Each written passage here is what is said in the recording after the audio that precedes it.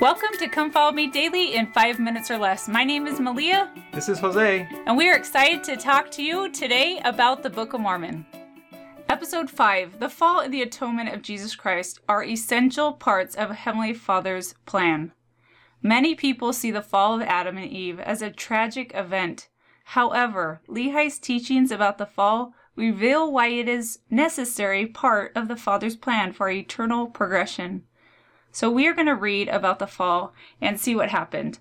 It says that Heavenly Father's children had the fall because it allowed us to progress. That Adam and Eve had that decision in the Garden of Eden. And how did the Savior's atoning sacrifice redeem us from that fall? So if we read in 2 Nephi 2:22, "And now behold, if Adam had not transgressed, he would not have fallen, but he would have remained in the Garden of Eden.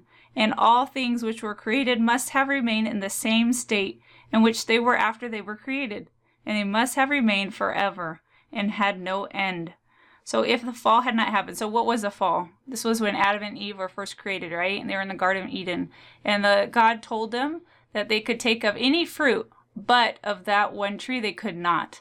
And so they were tempted. Eve was tempted, as we know the story goes, and she took of that fruit that she wasn't supposed to, which then started the fall of Adam, which meant that they were kicked out of the presence of our Father, and they were sent out to learn on their own, pretty much. They didn't have that one-on-one, face-to-face with them. And so it says, and they would have had no children if they would have stayed in the garden. So if they stayed in the garden, in verse 23, it says that they would not have children, or for they would have remained in a state of innocence, having no joy, for they knew no misery, doing no good, for they knew no sin.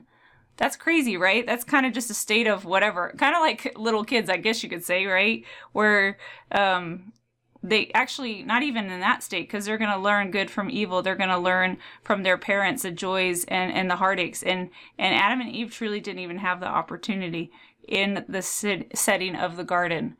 And so it really was just a state of being for them, and they weren't able to progress at all. It says in 25, "But Adam fell that men might be, and men are that they might have joy."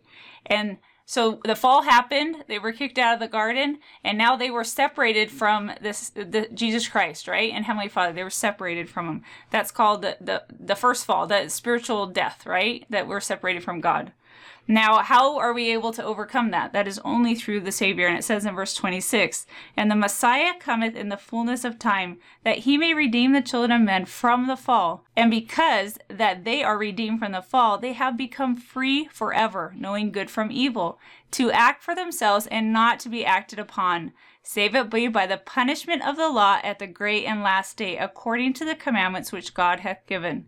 And then I love 27, "Wherefore men are free according to the flesh. And all things are given them which are expedient unto man. And they are free to choose what? To choose liberty and eternal life through the great mediator." Or what's the opposite? It says in the scripture, "Or to choose captivity and death according to that captivity and power of the devil. And he seeketh that were all miserable." And so there was a choice given.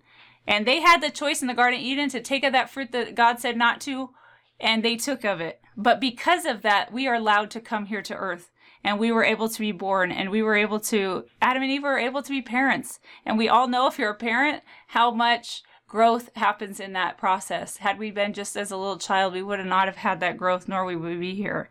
And so we are free to choose, just as in our previous episode, we talk about free to act, power to act upon ourselves. And we have that power.